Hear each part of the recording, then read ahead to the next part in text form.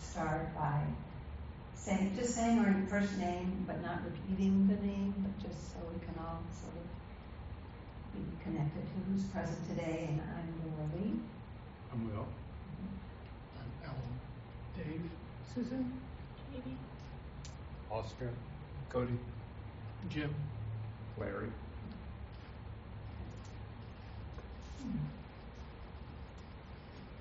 So I went to bed last night with reverberations of having all these grandchildren running around our house all evening and witnessing when everybody was going home and partying, this intense feelings of, I don't leave, I miss you, I don't want to go. And just to feel the aliveness of children really becoming connected to life, to people, to relationships.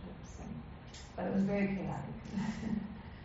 So it's nice to be here, sitting together. So I've been living with Shodo Harada's book, Not One Single Thing, which is, he's a contemporary Japanese teacher and academic, I guess you might say. And this is a commentary on the Platform Sutra. So what he says over and over is, abiding nowhere, awakened mind arises. Abiding nowhere, waking mind arises. And he says something that we all already know. We've heard it over and over again. Letting go of thinking, designating mind is of great importance. This is the entrance for the awakened mind to come forth, to actualize. But it's important to say again, at least from my experience, as soon as I sit, as soon as I wake up in the morning, our object-seeking mind starts to generate thoughts, plans, memories, images, trains of thought, going over conversations. It's just part of being human, and I think it's a very strong force. So, but we have to remember that Harada is saying this is what Nen is saying in the Platform Sutra, abiding nowhere, awakened mind arises. Letting go of thinking, designating mind is of great importance. But how does this happen, letting go of our object-seeking mind? I mean, I don't really think we know, actually, because any way that we might think about it isn't really it. Whatever the Buddha mind is involved in, it's not of our doing. So, I think just to, acknowledge that there's this deep pull towards knowledge, to wanting to know, to wanting to have the words for it, actually leans us away from wisdom. It pulls us towards wanting to differentiate things and to feel secure in form. So just to be aware of this, the incessant work of the ego to try to differentiate and make something be this way. And this is what turns us away from what's arising, makes us want to hold on to something that we cherish. And we also have fears, and we create plans because we have fears. So, Oscar was talking about T.S. Eliot also, and there's a little poem that he says, they constantly try to escape from the darkness outside and within, they, meaning us, by dreaming of systems so perfect that no one will need to be good. But the man that is will shadow the man that pretends to be.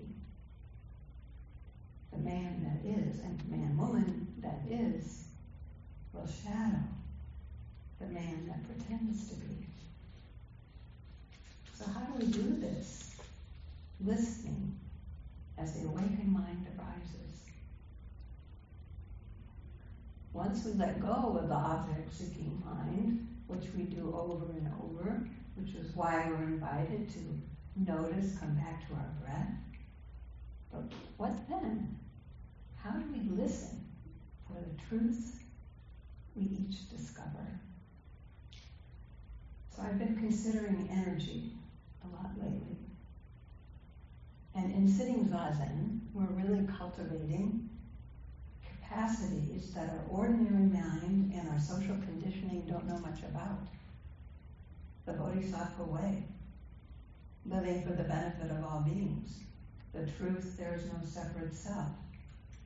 To not hold on to a fixed view and care for all living beings. These are potentials we cultivate.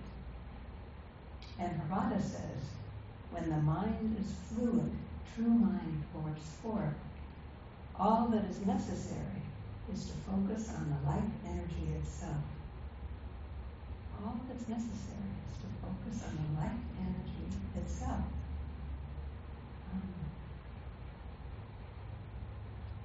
And we must become this light energy.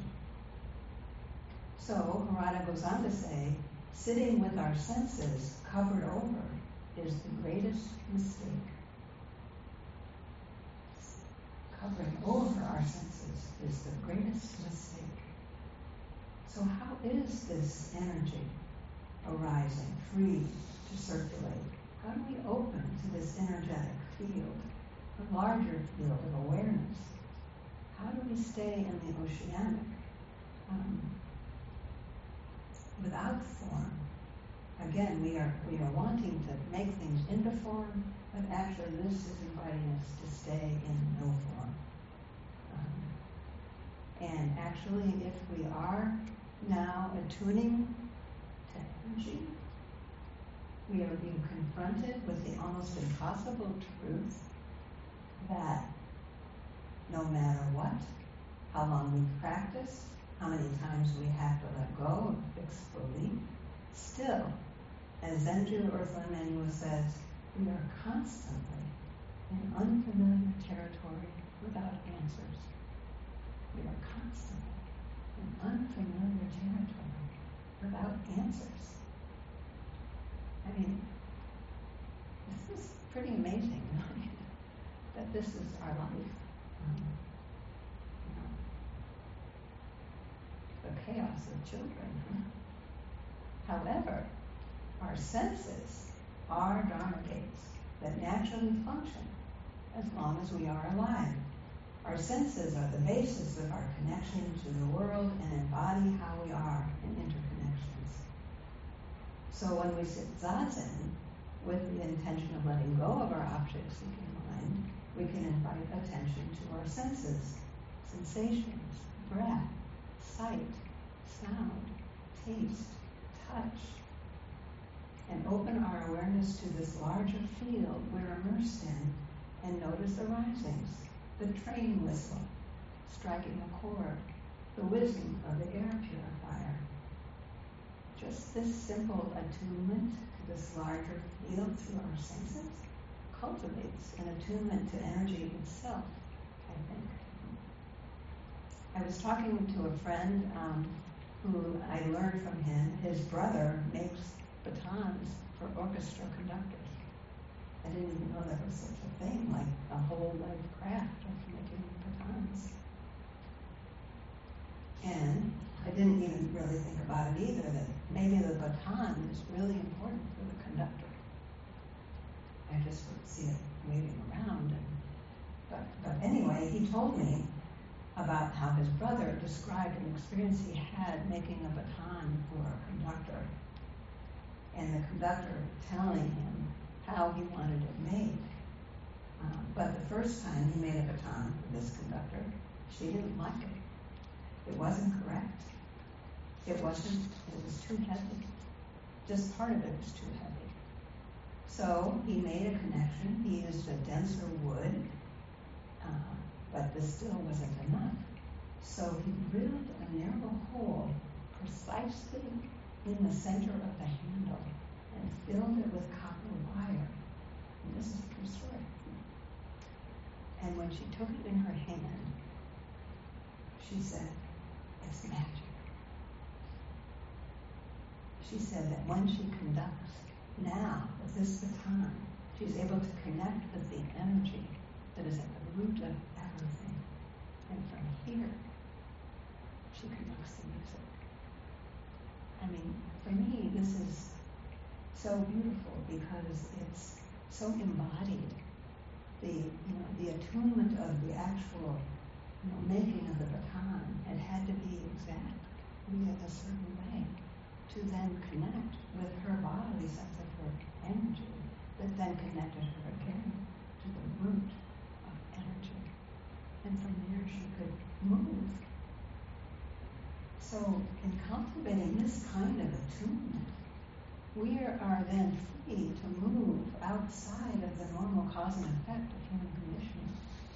It's like the body becomes the tuning fork for Buddha activity. So I talked a little bit before with you about Taigan Leighton's understanding of sense mingling or kinesthesia, and he kind of exegetes Dongshan's inquiring about do sentient beings speak the Dharma. And this is a whole debate that has gone on and on. But what Dongshan said in his poem, how marvelous, the Dharma expounded by non-sentient beings is inconceivable. Listening with your ears, no sound. Hearing with your eyes, you directly understand. So Dongshan's awareness that he expresses in this poem represents a totalistic apprehension of sensations that all work together to open up the Buddha mind. So in opening to your senses, you can discover that you're also going to allow your senses to interact. Like one time sitting Zazen recently, I just heard this voice and it said, "Relax your hearing." I said, "Relax your hearing?" I never thought of that. But just saying that, I could feel that my ears, the inner ear, whatever you call it relaxed. And then I started to tear. My eyes started to cry. And it was this incredible feeling of all of a sudden, I felt so alive. Just by that kind of attending inside to the intermingling of our senses. So Leighton says, hearing with your eyes, you directly understand, provides a prescription of synesthesia, the mingling of senses, so that sensation on one occurs from stimulus in another sense mode. So it's like the sensations in my ears stimulated something in my eyes. And this has been described as a subtle mode of apprehension. It's like Avalokiteshvara, the bodhisattva of compassion, who has 1,000 hands and eyes in every hand. Our whole body, our cells and eyes and ears working together, we're free to express the Dharma. This capacity also helps us not to attach to conceptions of awakening.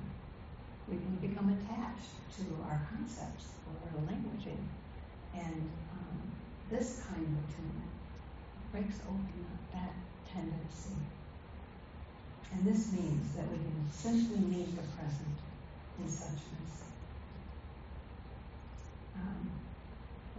I've been reading a lot of Zenju on Manuela, so she has another book called Opening to Darkness. And she talks about how darkness moves our senses around to a deeper sensing.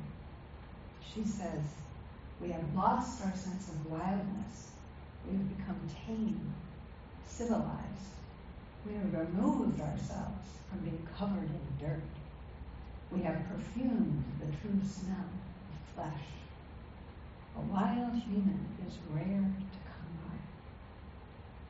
If one is mostly living in this wilderness, they are in the elements and they are in darkness. So I've learned we are plant bodies, we are animal bodies, we are fin bodies. Places of wilderness have always been with us. It's all inside. Experiences of darkness remind us of our true nature, our wild nature. How do we return to our wild selves, remembering the oceans, the forests, the rushing rivers? I don't know, it was a week or so ago, we have a Cache Creek Nature Conservancy that kind of lives near us. We live near it, it lives near us. And there's also like a long country road and horse stables and almond trees on the other side. So I know that this road, if I walk on it, I can walk on it for 3 miles and I can get a good aerobic workout. And so I'm always kind of in this conflict. Do I get my aerobic workout and walk my 3 miles, or go to like the nature conservancy, the wild place? So one day, I had the voice that said, you better do your aerobic. And then this tiny little voice said, no, go to the nature conservancy.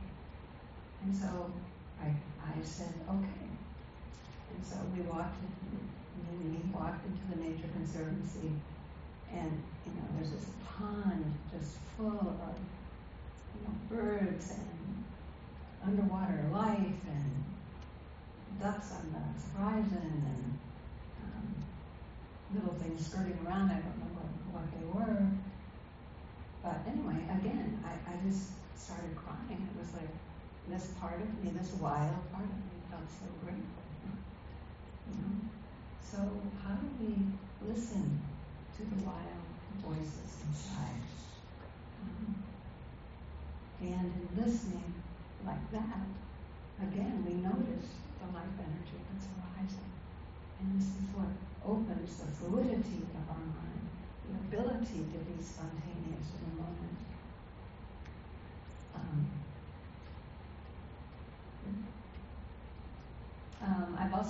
I thought that this koan, which many of you know about, might also connect to this conversation. And I think you've probably all heard of it. I think it's in more than one book, but I found it in the Blue Record, case number 12, 3 pounds of flax. So at the beginning, there's a pointer comment that says, the 1,000 sages have not transmitted the single transcendental path. Students toil over appearances like monkeys grasping at reflections. Tell me, since it is not transmitted, why then so many complicated public records? Let those with eyes try to explain. And then the monk, this is the case, asks Tum Shan, what is Buddha?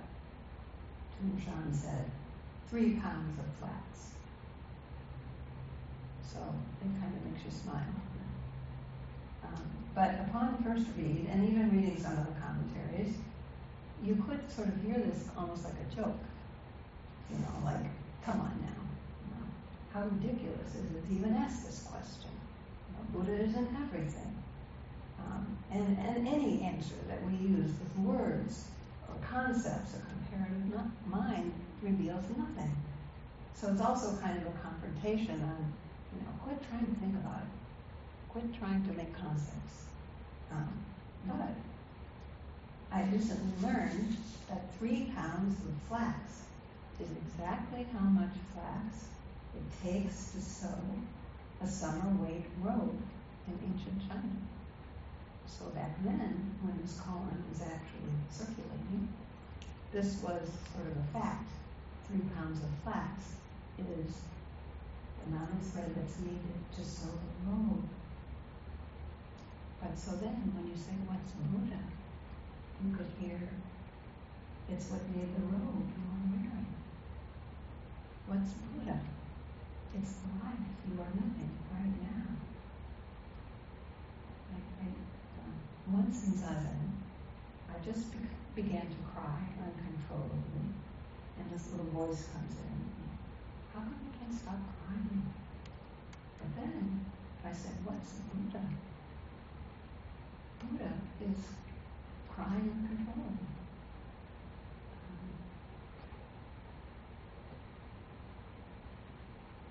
One day I was doing the robe chant, and I noticed that I was chanting really softly. And again, how come I'm chanting so softly?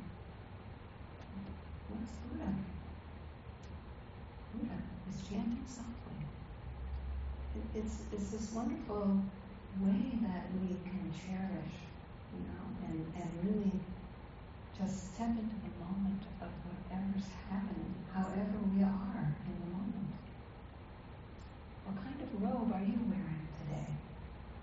Maybe hiding something vulnerable. Maybe calm, flowing. Maybe cradling something painful. Buddha is intimate with what's arising. So when I hear 3 pounds of flax, I think of weight and scale. How are we measuring our life right now? To remember the balance beam and what happens when we live in duality. Are your measurements balanced? Usually we lean on one side. Are you weighted on the pain and suffering side and turning away from pleasure? Are you afraid of anonymity and seeking fame? These are kind of questions to wonder about. And also we can wonder, what are the threads of our lives weaving together today? What kind of tapestry are we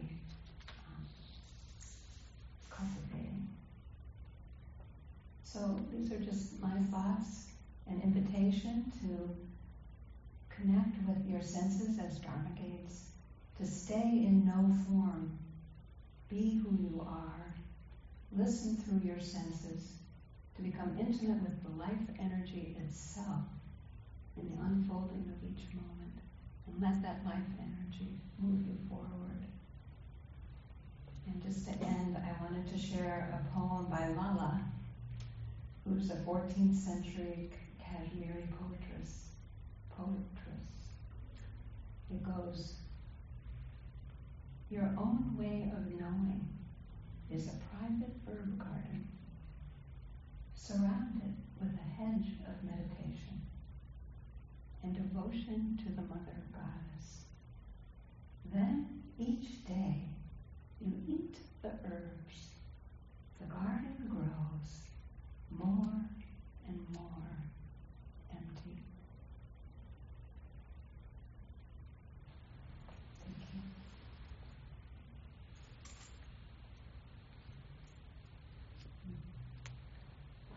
Now, just a few moments, if anyone wanted to share something. Yes, Dave. When I get home from work, Yeah. I like to go sit outside, and we're surrounded by oak trees, which are filled with birds and squirrels. I just sit and listen to their conversations. And even more than Zazen, after a few minutes, there isn't anything else except the bird conversations. And you hear the traffic from the road down below. We're up on a hillside, and it echoes up, and just that's about the only time, not even in Zazen, even when the discursive thoughts kind of fall away, there's always something back there, kind of rumbling around. So, Wow. So yeah. Just so easily, everything drops away except for the birds. But yes, it's interesting how it works or how it doesn't work. Yes, that's the wild. So I appreciated your talk. Thank you.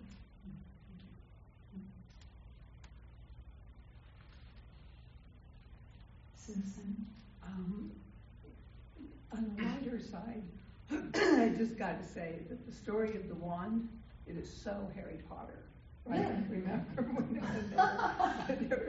That's true. I didn't think of that. Mm-hmm. That was just, that's great. That's a great story. And I wonder if, Rowling knew about that. Well, yes, because it's a real thing. It's not just a Harry Potter imaginary thing. Right, yeah. When you were talking about energy, some of the literature that I've been reading pointed out again to me that there are 3 bodies of Buddha. And so this energetic level of form, the Manakaya, right, we open to that, which brings us to a higher level of energy, which is this Vokakaya, this emotional energy, right? So they're like totally interconnected, yes. And then, hopefully, at some point or another, we can get even a higher level of energy connected with the Manakaya. Yes. Say it for me. Yes, it's a beautiful invitation to even sort of experience more of the subtleties of energy. You're talking about levels and opening of energy. Right, and it's the 3 bodies of the Buddha. Yes, right. Yes. I mean, it's not like they're not connected. Mm-hmm. They're Yes. totally connected. Yes. Thank you. Mm-hmm. Yeah, Oscar. In regard to opening to the senses, there are 6 senses in Buddhism, including the mind.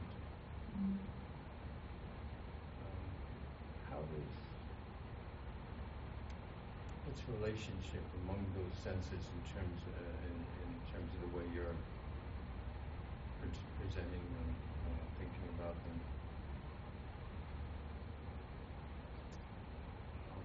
Seems like there's a difference between opening to sight, sound, the 5 senses of Western psychology, and mind. I mean, for one thing, I was offering this as doorways too, not staying there exactly. But I think what I was trying to get at is that the senses aren't separate.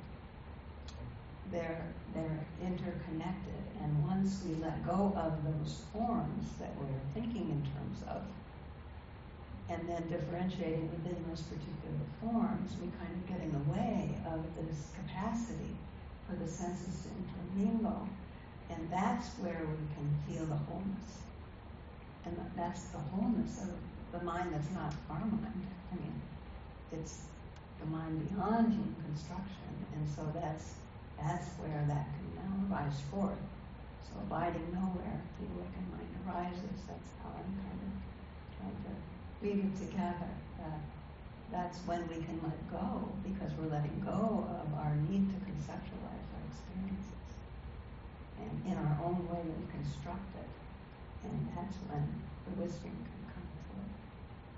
Sort of liberating the senses.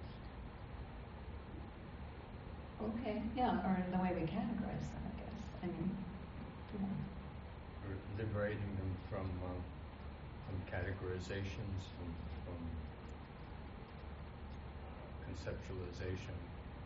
Yes, and seeing them From as ideas. distinct or separate, yes. Seeing them as separate, seeing them as discrete, each discrete, rather than being on the spectrum of sensory experience. Maybe I'm not being very clear. That's a little bit abstract.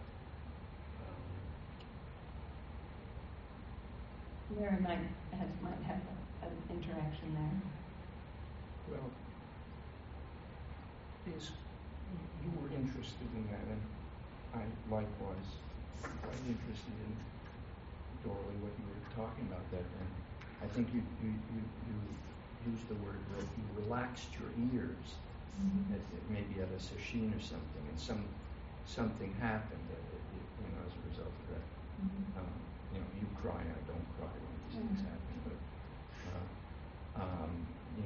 maybe I have a different. But I remember, you asked the question, how does this happen? Right. And sometimes it just doesn't happen. Or perhaps most of the time it doesn't happen by saying I'm going to relax, or it just happens, and then it can be verified. So for me, I had an occasion once where I was in a cafeteria. I was getting ready to see a doctor, and I was having lunch before the appointment, and it was very crowded, and the tables were very close to each other. And right next to me was a table of this couple talking very loudly to each other, and it was like so imposing on me. And what do you do? Well, you can walk away, but I didn't walk away, and without intending anything, I think Rupert Spira talks about this thing, sinking back. You just sink back. And it's the same thing as relaxing the ears. You just sink back, and what happened for me was they disappeared, and it just became an aggregate of sound. The whole cafeteria was nothing but an aggregate of sound. It was not one versus the other anything. And then when it happens, you say, oh, yeah, and that's maybe a moment of realization. That's a beautiful example, because that shifted your whole consciousness. Yeah. To everything's here. Cody? Oh. Susan? I think of that as what comes to mind is generosity. Being generous to your sensations, especially thoughts. They're the most troublesome to me. And being generous, saying, okay, thoughts, you can think mind, you can think anything you want, but I'm going to keep my eye on you. But being very generous with that, not making any judgments, just keeping my eye on the thoughts. And there's a reciprocity, because the thoughts then just come without needing to be they just want to be heard. They don't need me to. Just making room for whatever, for all of it, whatever's there. Making room for it and receiving without judgment. Yeah, whatever's there. And on the other side, the thoughts are just generous and just present themselves and don't need to dominate the other senses. Sure. So it's a relaxation and a generosity, kind of reciprocal. That's the experience. Susan, one more, did you? Oh, David, I'm sorry. I was just saying that going back to the sounds, somebody said that I read, I don't remember who, that enlightenment comes when we hear sounds but don't attach a label to them. And there was I just want to make sure Dave gets a chance to share. Oh, I'm sorry. What? Didn't you want to say something? Oh, yeah, I was just going to mention. Cody, I'm sorry. I apologize. I appreciated the kind of prefacing the synesthesia with Shotoharada Roshi's comment of abiding nowhere, the awakened mind comes forth. Yeah. Cody, could you talk up just a little bit? I appreciate how she prefaced presenting synesthesia or the intermingling of senses with Shodharata Roshi's comment that abiding nowhere, the awakened mind comes forth. Because I think the two go hand in hand. When you are a person abiding somewhere, then you hear or see something. And like you were saying, we have these strict categorizations that are very, it's almost like social etiquette, almost, you know, like you were saying, living in a constructed world.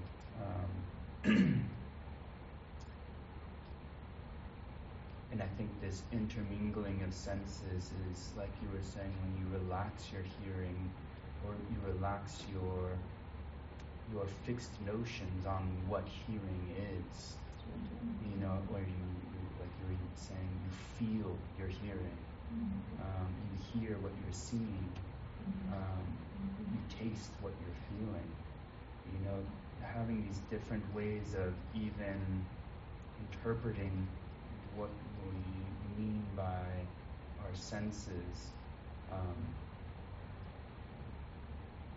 First, I think there has to be somewhat, like you're saying, almost like an abiding nowhere. And you talk a lot about not knowing, and I think the not knowing is most intimate. That's where when there's not knowing and there's intimacy with experience, it's hard to have these fast boundaries around what hearing is, what seeing is, where it's taking place. I appreciate that, especially like once we can pay attention in this way, then it even opens up what hearing is, what seeing is, and you know, what touching is. Like you said, that sense of aliveness comes forth. It's Right. almost like when you restrict your senses to just what you think hearing is, there's almost like a dullness to life. Right. Like you were saying, Yes, when you relax focusing your on ears, the, there's this... the energy itself comes forth. Yeah. Yes. Thank you for your Thank talk. you. So maybe we're over time. Maybe we should just resume our silent practice, and we start with